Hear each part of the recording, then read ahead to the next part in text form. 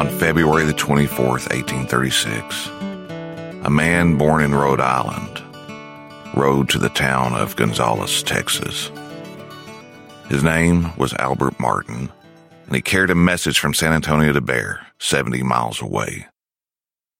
The words on the paper were a cry for help, and people today are still inspired by them. On December 25th, 1835, Texian forces had been camped outside of San Antonio de Bexar for over a month. Centralist Mexican forces held the town, and the troops were growing discouraged. Stephen F. Austin had left after being given a new appointment. James Bowie was in Goliad. Several Texians had left to see to the needs of their farms and their families, and the remaining soldiers there debated whether or not they should also leave. Then a man who had grown tired of waiting for a decision said, "Who will follow old Ben Milam into San Antonio?" Over 300 men, including Tejano Juan Seguin, chose to follow. Old Ben Milam was killed in combat on the third day, but by December 9th, 1835, the Texians seized control of San Antonio de Bexar. General Sam Houston asked Bowie to travel to San Antonio de Bexar and present his recommendation to leave the Alamo after blowing it up. Bowie arrived on January the 19th and shared the recommendation with Commander James C. Neal, and they decided to disregard the suggestion and hold the Alamo and Bexar. There were two main routes into Texas in 1836. Mexican General Jose de Urrea arrived at Matamoros along the southern route on January 31st, 1836. He was following Santa Anna's orders to take that route. Santa Anna was still making preparations to march to Texas and would follow by the other route towards Bexar. Santa Anna began his march towards Bexar on February the 1st, 1836. Neal and Bowie had sent a letter to Provisional Governor Henry Smith stating that they preferred to, quote, die in these ditches than give up this post to the enemy. Smith sent Lieutenant Colonel William B. Travis with about 30 men to assist them in their quest to hold the Alamo. They arrived in San Antonio de Bexar on February the 3rd, 1836, the same day that Santa Anna reached Monclova, about 300 miles away. The winter march was taking its toll on Santa Anna's army. Many were from the tropical state of the Yucatan, and several hundred would be lost to the weather on the march to San Antonio. While Sam Houston was negotiating a treaty with the Cherokee Nation and their allied nations, David Crockett was traveling to San Antonio. The treaty was signed with the Cherokee on February the 5th, 1836, and Crockett and his fellow Tennesseans, about 30 in number, arrived in San Antonio de Bexar on February the 8th, 1836. Crockett had long been an American celebrity, and his arrival was a welcome one. He ingratiated himself to the Texians when he said he wanted no rank higher than private. Alamo Commander James C. Neal left the Alamo on February 11th, 1836. He promised to return with reinforcements and supplies within 20 days. Surely Santa Anna would not arrive until mid-March.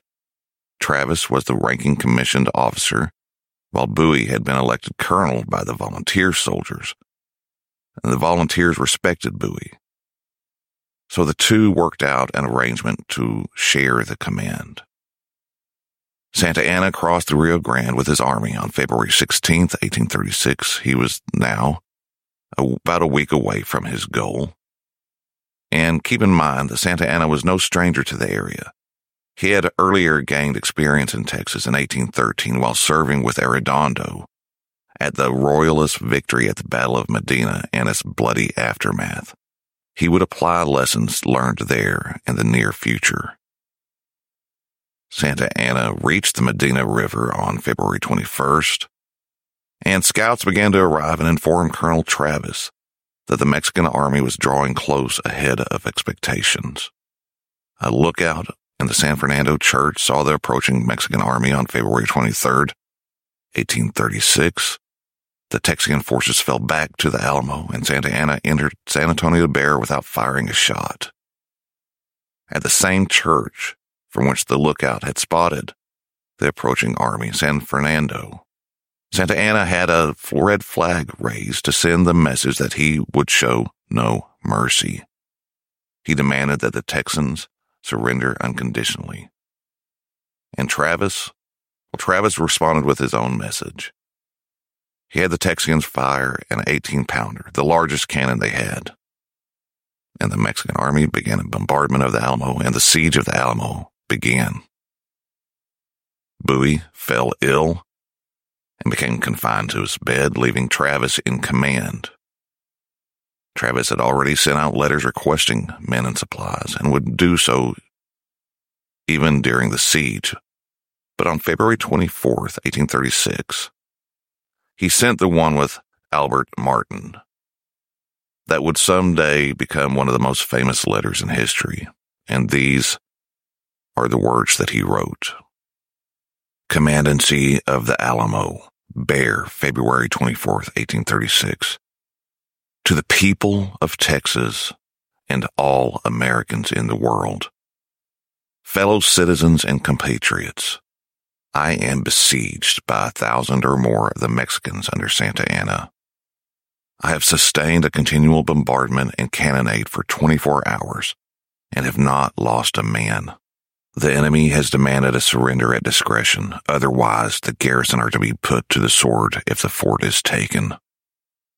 I have answered the demand with a cannon shot, and our flag still waves proudly from the walls. I shall never surrender or retreat.